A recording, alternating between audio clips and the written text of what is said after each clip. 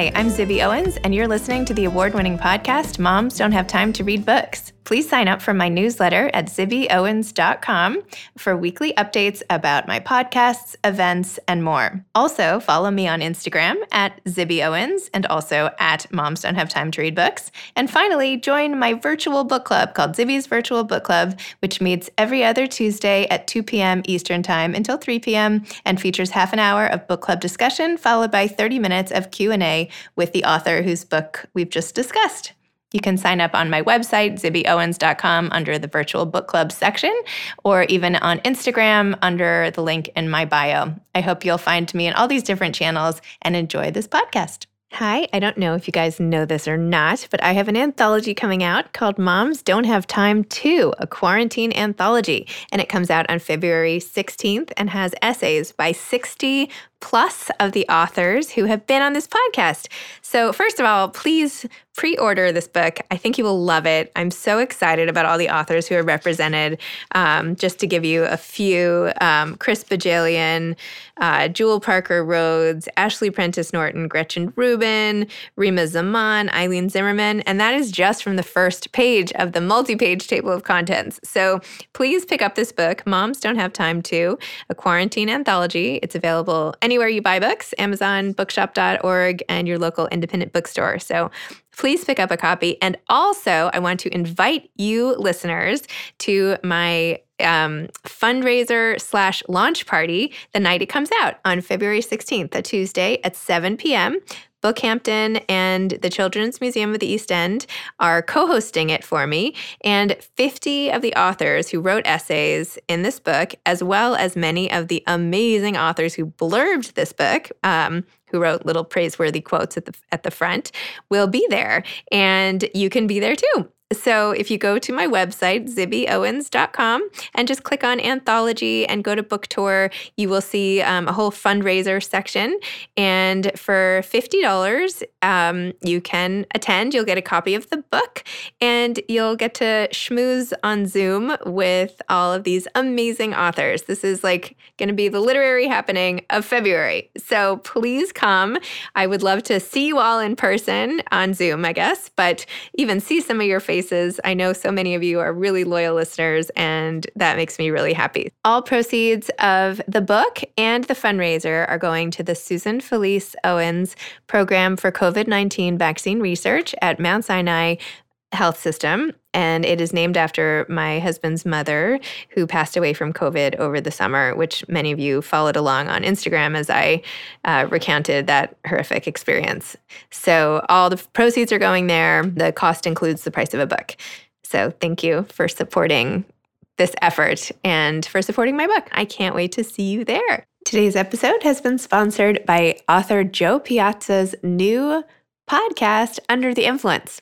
Under the Influence is a deep dive into the mom internet, a place haunted by aspirational marketing where it feels like every other mom is a social media influencer trying to sell you something, all while posed in white kitchens that never seem to get messy with toddlers and cloth diapers that never ever leak, a bastion of carefully curated lives that are #blessed. And behind this airbrushed perfection is money, so much money, billions and billions of dollars, a multi-billion-dollar industry we never talk about. Journalist and mom of two, Joe Piazza brings a keen reporter's lens to examine how we got here, what it all means, and how the commodification of motherhood is driving normal mothers to the brink. And through it all, she wonders if she should just join the ochre-hued ranks of the momstagrammers, if she too can make thousands of dollars off beautiful photos of bath time, frolicking in fields of purple flowers, and posing her newborn next to a beautiful latte. And if this is the future of content. Check it out. Joe Piazza's Under the Influence. Elin Hilderbrand is a best-selling author of 26 novels, including 28 Summers and the Paradise series. The latest book, Troubles in Paradise, is what we're talking about today. And she has a new book coming out called Golden Girl. She is a 6-year breast cancer survivor and currently lives on Nantucket. Welcome, Elin. Thank you so much for coming on Moms Don't Have Time to Read Books. Oh, thank you, Zibby. Thank you so much for having me. It's my pleasure. I know that you and I have been conversing on Instagram about various different crazy things that are happening in life. Plus, of course, you have all of your own books to discuss as well. So I don't know. We have so much to talk about. I don't even know where to start. Why don't we talk first about Troubles in Paradise, which is your most recent book and the last of a trilogy, which starts off with like amazing gossip. We can sort of segue into talking about gossip from there. Okay, perfect. So, I can't say too much about Troubles in Paradise because it is a book 3. Just a little history as to how I came to write the Paradise series is that back in 2013, my publisher, Hachette, called and said, we've had a book fall off our holiday list. Can you write a Christmas book in 4 weeks?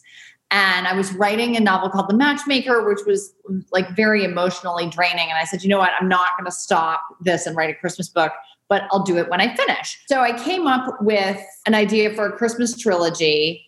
And I know this sounds like I'm talking about something else, but I am getting to Paradise. So it's okay. Yeah. So I came up with this idea for a Christmas trilogy. And it turns out they didn't want a trilogy. They only wanted one book. So I wrote this novel, Winter Street, and gave it no ending.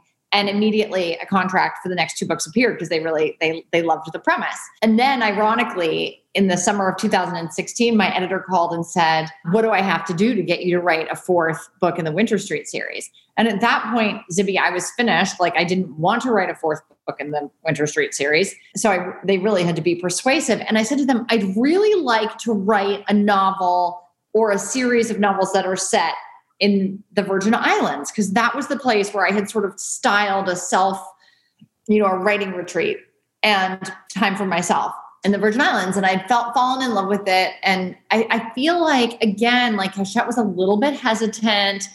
They didn't necessarily want, because I was a Nantucket author, they didn't necessarily want a series set in the Virgin Islands, but they very desperately wanted this 4th Winter Street book. So they said yes. And then, again, irony is that the Paradise series has far, far, far outsold the Winter Street series and has sort of taken me to a new location. And so it's been very successful. So I was right. Like I felt vindicated, like I was right. And the Paradise series, book 1, focuses on a woman in her mid-50s named Irene Steele, whose husband, on New Year's Day, she gets a call that her husband has been killed in a helicopter crash in the Virgin Islands. Hello. She didn't know he was in the Virgin Islands. She's completely gobsmacked. She and her 2 adult sons fly down there, only to find, guess what? This dude has a second life, including a mistress and a child. And then it's like, well, what else was going on? And so that sort of takes us through to book 3, where I'm trying to tie up all of the mysterious loose ends in a way that is satisfying and surprising. So that is where we are. Awesome. And it's so funny because in the beginning of book 3, you open it up and you talk directly to the reader and you're like, no, this is book 3. So just like put this down and go back to the beginning and read the other 2 books. And I was like, okay. I am very concerned. I mean, I feel like some people may be like, oh, just be opportunistic. And if they buy it accidentally, oh, well, I am not that person. I am the person who is like, I would like them to have a pleasant reading experience where they're reading book 1, book 2, and book 3, where it's very clear like where they are. I mean, I know that people have read book 3 first, which just gives me agita, honestly, makes me upset. That's so funny. And you have another book coming out soon, and you've been like posting about that one. That's exciting, and coming out in June. Yes, I have a book out in June called Golden Girl, which is my summer novel. And from here on out, like I was doing 2 books a year, and it has been extremely stressful the last 7 years. And so I'm going back with Golden Girl just to 1 book every summer. That is my new jam. And I don't know what I'm going to do with all my extra time, but I mean, I'll find something. How did you even get into this? Like, how did you become who you are today? When did you start writing so much and at this rapid pace? And how did this whole thing happen? Let's see. How did this whole thing happen? So it's, of course, a longer story. So I went to Johns Hopkins undergrad. I was a writing seminars major. A lot of people don't think of Hopkins as like a place where writers are born. However, they do have a dedicated creative writing major. So like every week I would go to workshop. And I had Steve Dixon, Madison Smart Bell, John Garth, like really like great writers guiding me. And when I graduated, I knew I wanted to be a writer. I went and I sat with Madison Bell and I said, what do I do? Do I go to graduate school? Do I get a job? And he said, you have to go out in the world and live, Ellen. You have to have experiences. You're 22. And so I moved to New York City. I lived on the Upper East Side. I worked in publishing, and I hated it. I thought like, because I wanted to be a writer for some reason that publishing would be my thing. No, I hated it. And I needed a job where I would have time. So I started teaching. And I taught first in the New York City public schools at IS 227 in Queens. And then I got a better job teaching in Westchester County out of the city, and I would commute backwards. And the summer between those two school years, I wanted to get out of the city for the summer. And so I decided I would go to Nantucket. My family, I had grown up going to Cape Cod in the summers with my family. And I had been to the Vineyard in college. And I just felt like Nantucket was like the natural third point on the triangle. So I got a room in a house, fell madly in love with the island. And then after my second year of teaching, I moved back to Nantucket. And I'm like, I'm going to live in Nantucket. And I traveled in the off season. So like I would work during the summer season and then travel. And eventually, after I felt like I had gone out and lived, I applied to the University of Iowa for graduate school and ended up getting in there miraculously and went to Iowa and was totally miserable. It's a very intense place. There's a lot of competition. I was just very unhappy. I was away from the ocean. I was like out in Iowa City. It was bad. And one of the ways that I made myself feel better is I started writing a novel that was set on Nantucket, and that was The Beach Club. And then in my final workshop at Iowa, my professor had his agent come, and his agent said, "Which one of you lives on Nantucket?" And I said, "Oh, that's me." And it was sort of like a small world coincidence. And he said, "Stay and see me after class," which I wasn't even going to do because I had my U-Haul packed. I was ready to go, but I decided to. And thank goodness, because Michael has been my agent for 21 or 22 years now. And so I told him I was working on a book set on Nantucket called The Beach Club. He said, "When you're finished with it, send it to me," which I did. And it's like at that point, 1999. So like I'm printing out the novel, sticking it in a box and taking it to the post office. And he read it and he said, "I'd like to represent you and I'm going to make you lots and lots of money." So who doesn't want to hear that, right? This is the greatest words ever. And he sends the book out and it gets rejected everywhere. Finally, like 5 months later, he calls and says he has an offer of $5,000. And I'm like, is $5,000 a lot of money? Because I can't quit my job. But since it was the only offer that we had, we took it. And The Beach Club was published in the summer of 2000. And 2 weeks after it came out, it was People Magazine's Book of the Week. And immediately my publisher ran out of copies. This was my first publisher, who I think will remain nameless during this interview. I'm not sure. And I was frustrated, but we were without books for 3 weeks, and this is in 2000. So it's not like you can't download it on your Kindle and you cannot watch it, read it on your iPhone. The copies have to be in the stores. And it sold pretty well. And I ended up with a 2-book deal, and those books did less well. And then I got another 2-book deal, and those books did even worse. And I got my own publicist for book 5, like a private publicist that I paid for myself. And she did an excellent job. And again, I got the People Magazine with the picture. It was like Book of the Week and 4 stars. And I was so excited. And again, the publisher ran out of books. And I was super frustrated at that point. And my same agent said, "I think we need to switch publishers." I was like, had Stockholm syndrome and was in love with my captor. And I'm like, I will not switch publishers. But he persuaded me. And I went and had what I call my Cinderella day in New York and met with 10 publishers and ended up settling or deciding on Little Brown. And Little Brown has turned my last 21 books into New York Times bestsellers. And they did that gradually, Zibby. I mean, I didn't write crawdads. Like I didn't go right to number 1. The first book I had that hit number 1 was Summer of '69, and it was my 23rd novel. And so it was like an incremental climb and a gathering of readers. And it was a very careful, thoughtful process to get to the top. Wow. That is an amazing story. I loved that. That's amazing. And just that you kept persisting through and just kept doing what you do. I mean, that's like the greatest part, right? Like you had confidence in what you were producing and you just had to wait till everybody caught up with you. Yeah. And I don't think I understood the book business. I didn't. Like the first 5 books but also publishing was changing too. I can remember my second book with Little Brown was called A Summer Affair. And I had a marketing person named Miriam Parker, she's at Echo. She's a brilliant woman. At that time, she's like, "We're going to go to all these blogs and we're going to get all these blogs." And I'm thinking to myself, I don't even know what a blog is. Why are we doing this? Like, why is this where we're putting our resources? And because, she was a visionary, and it was 2000 and I think it came out in the summer of 2008, and that was the thing to do. So they were very systematic and careful about and they still are, about how they do their marketing and how they get more readers. And they're so impressive. So I'm very lucky. That's great. That's really awesome.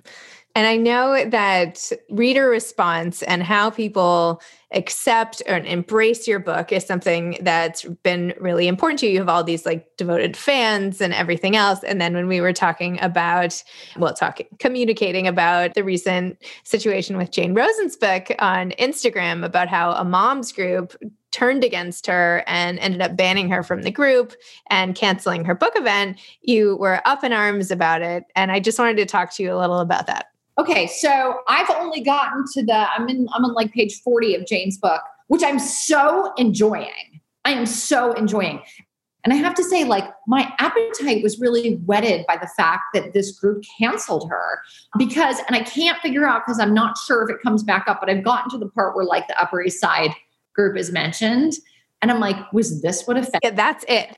That's the whole thing. That was it. That's the whole thing is like on page 39 and 40. And the whole rest of Eliza Starts Rumor has nothing else to do with Upper East Side moms. Okay. That cracks me up. And I just feel like, wouldn't you be excited or laugh? Because it was very tongue in cheek, I thought. And I'd be interested to know if I actually know anyone.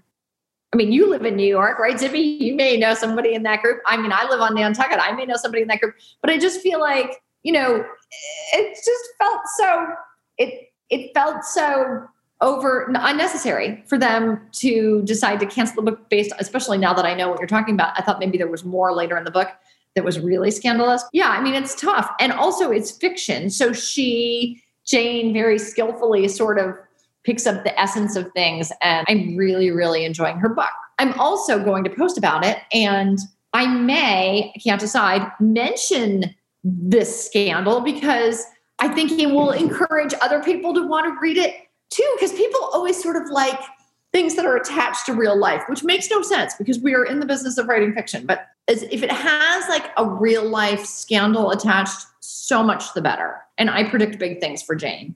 But I'm really, really enjoying the book. Oh, good. Yeah. Well, come to our event. We're doing an event. Well, I can talk to you about this later, but I'm going to do an event with her coming up too. But anyway, back to your books and all that. But I actually thought, you open up Troubles in Paradise with a whole gorgeous description of like the juiciness of gossip, right? And like how it's like, it's like a mango where you debated which fruit to pick and all the rest. And there is something just so irresistible about like small town gossip or even big town gossip, right? New York City, which really in different neighborhoods is just as much a small town as probably Nantucket, right? Wherever you go.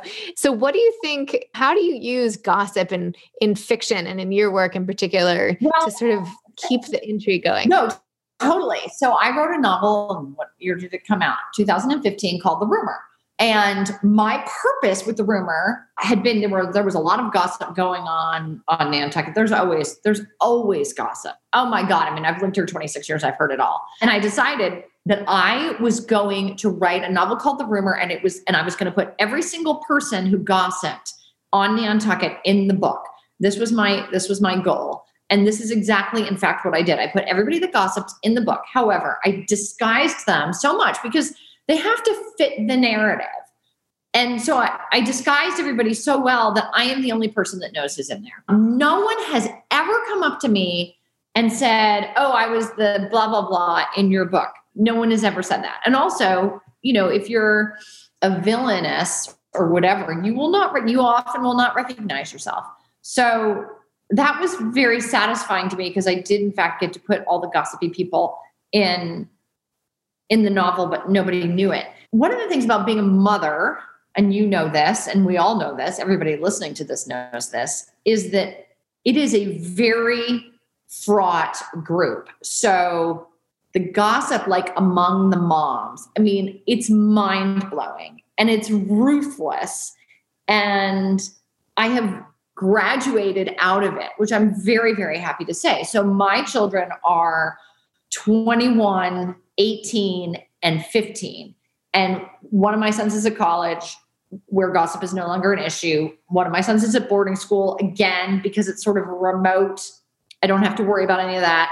And my daughter is 15. She's my third child. I know everybody. I no longer engage in any of the gossip. I almost feel like that is something you do more with like your first child and sometimes your second child. By the time you get to the third child, you're like, you know what? I am so done. Also with age, I feel like, is this piece of information important to me? And the answer is no. So I just do not engage in any local Nantucket gossip. I now say that, and I'll probably like be embroiled in a scandal next week. But for the time, like over the last like 5 or 6 years, since the kids have been in high school, it's been very, very mild. So it is something that I think you graduate out of.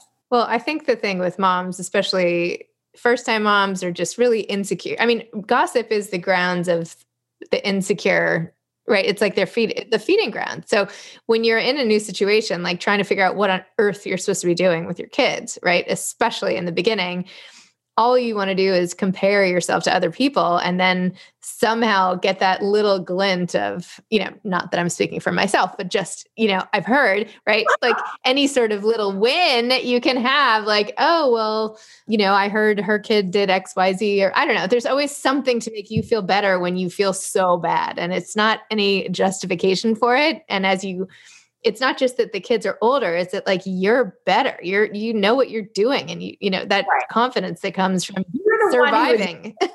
Right. I mean, that's the thing, is that ideally you're the one that has evolved.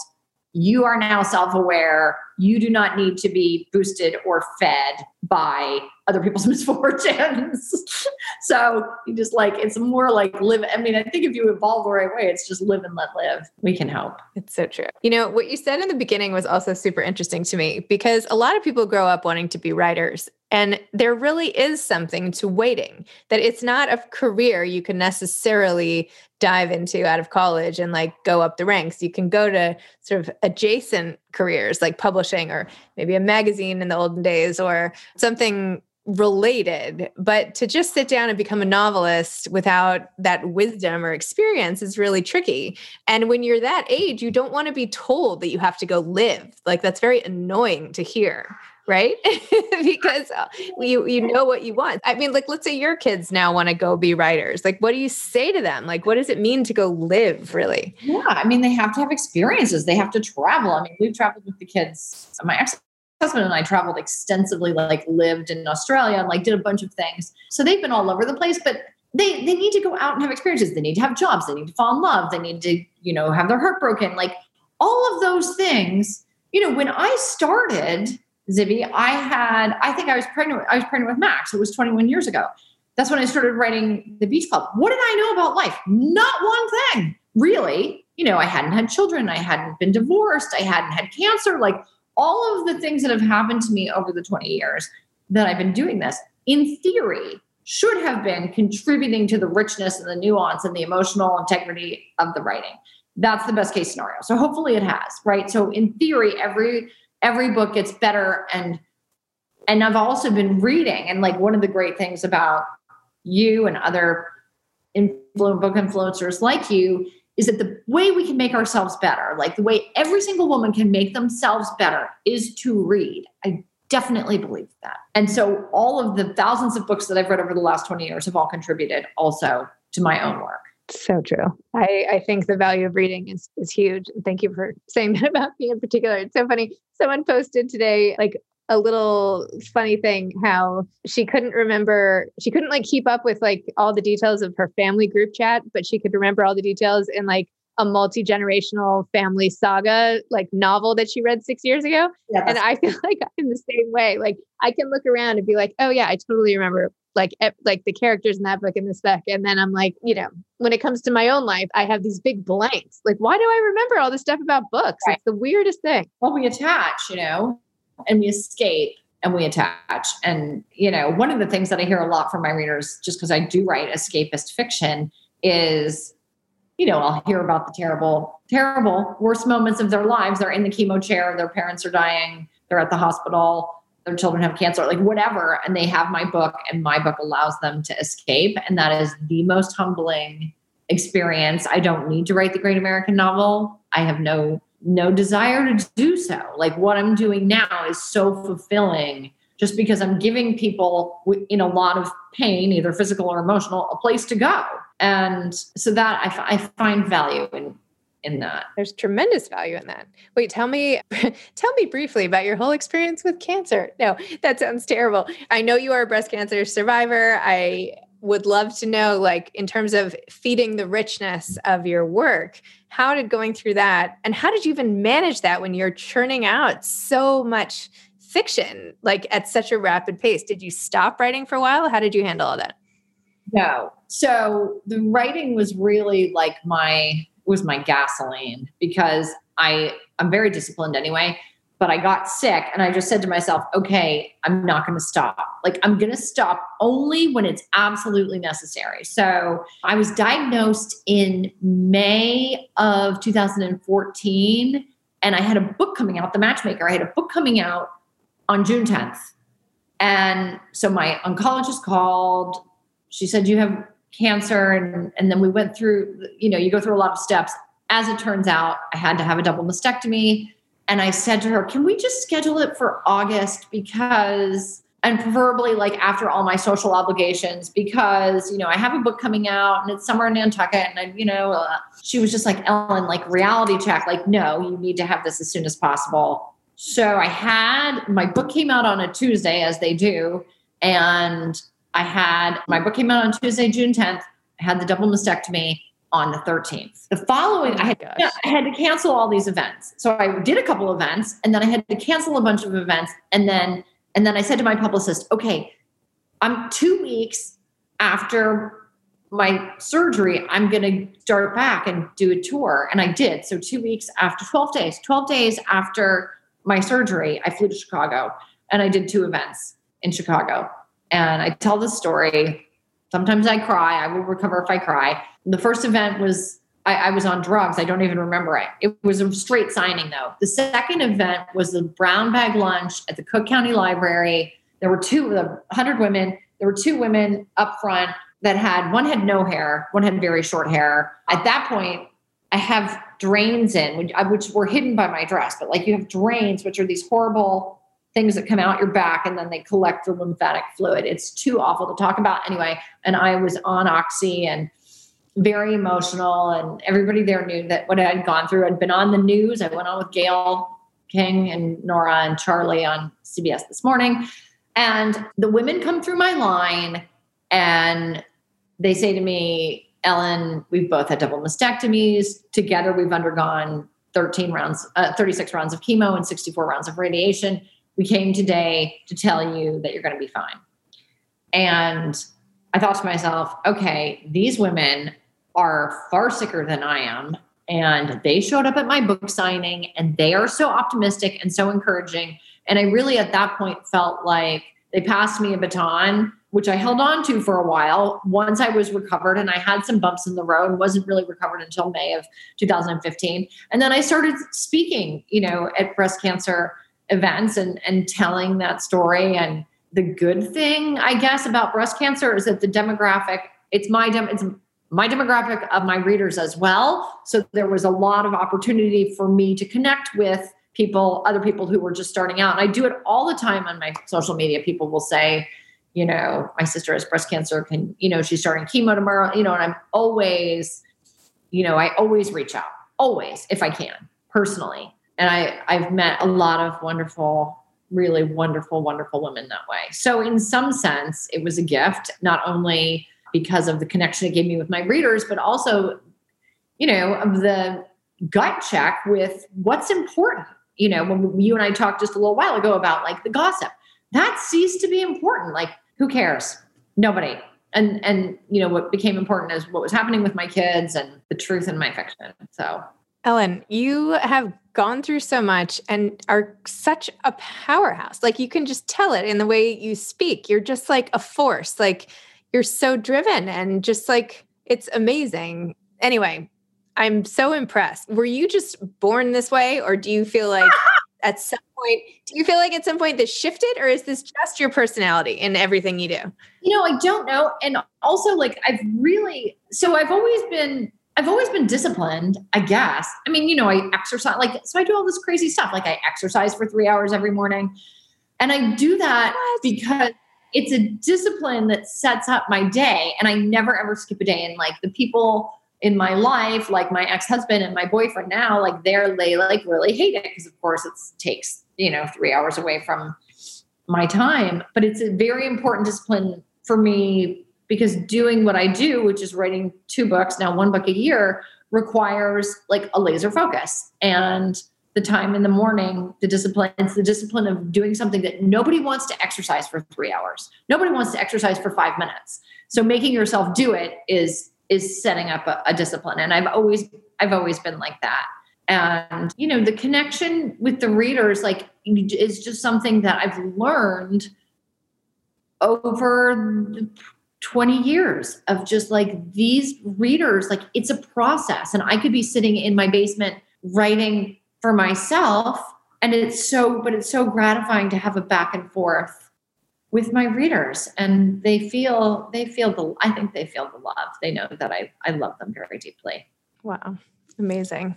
Do you have any parting advice for aspiring authors aside from going out and living? Yeah. I mean, I think it's just, you have to stick with it. And that's always what I say. Like you have to start, if you're writing a novel, you start at the beginning, you move through the middle. The middle is always tough. There are lots of times when I do not know what's coming next and it feels scary. And that's when you put the novel in a drawer and you think, I guess I'll get to it later because I know how it ends, right? So everyone always knows how it starts and they know how it ends.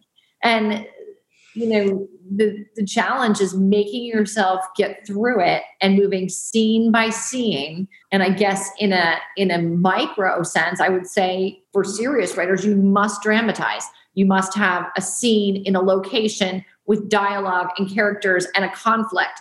That is a scene. And my novels are one scene after another, but at least I can pinpoint them saying, okay, well, this is the scene at the beach restaurant where she drops the tray of glasses and everybody stops. And then the owner asks if she's on drugs. Like that, like you need to have dramatization. But in the larger sense, you just have to keep going until you get to the end. And then you can always go back and fix it. But so wait, Zibby, you have a book coming out. When is your book coming out? I do. February 16th. Oh my gosh, that's my anthology. So can we just talk about that before we part?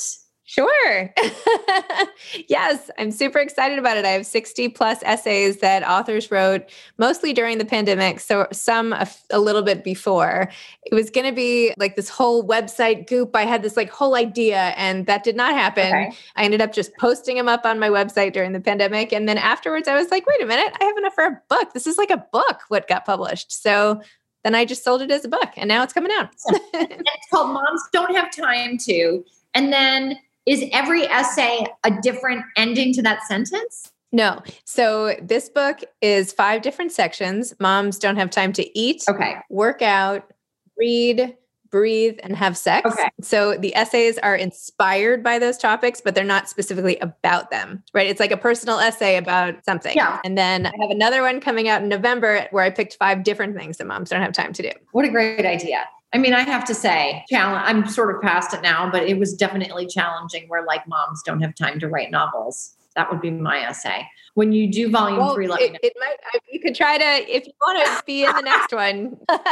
Not that you don't have enough to do. I know, but I mean, that's the thing. It's like moms don't have time to, to do anything. But I love. So make sure you send it. I will absolutely send it to you. And thank you so much for coming on the show. And I loved talking to you and hope to see you in real life. I hope so too. All right. Bye, Zibby. Thank you. Okay. Bye, Ellen. Thanks. Bye. Today's podcast has been sponsored by Under the Influence, a new podcast by author Joe Piazza. And just a reminder again, please pre-order a copy of my book, Moms Don't Have Time To, a quarantine anthology, and go to my website under the anthology tab for the fundraiser. And I hope you'll buy a ticket and join me and I should have mentioned all proceeds go to COVID-19 research. So please join me for the fundraiser. Thanks so much. Thanks for listening to this episode of Moms Don't Have Time to Read Books. Don't forget to follow me on Instagram at Zibby Owens and at Moms Don't Have Time to Read Books. Also sign up for my newsletter at zibbyowens.com and sign up for my virtual book club and meet lots of authors on Zoom every other week. Thanks so much to Steve and Ryan at Texture Sound for the sound editing. And thank you to Morning Moon Productions for providing this fantastic intro and outro music.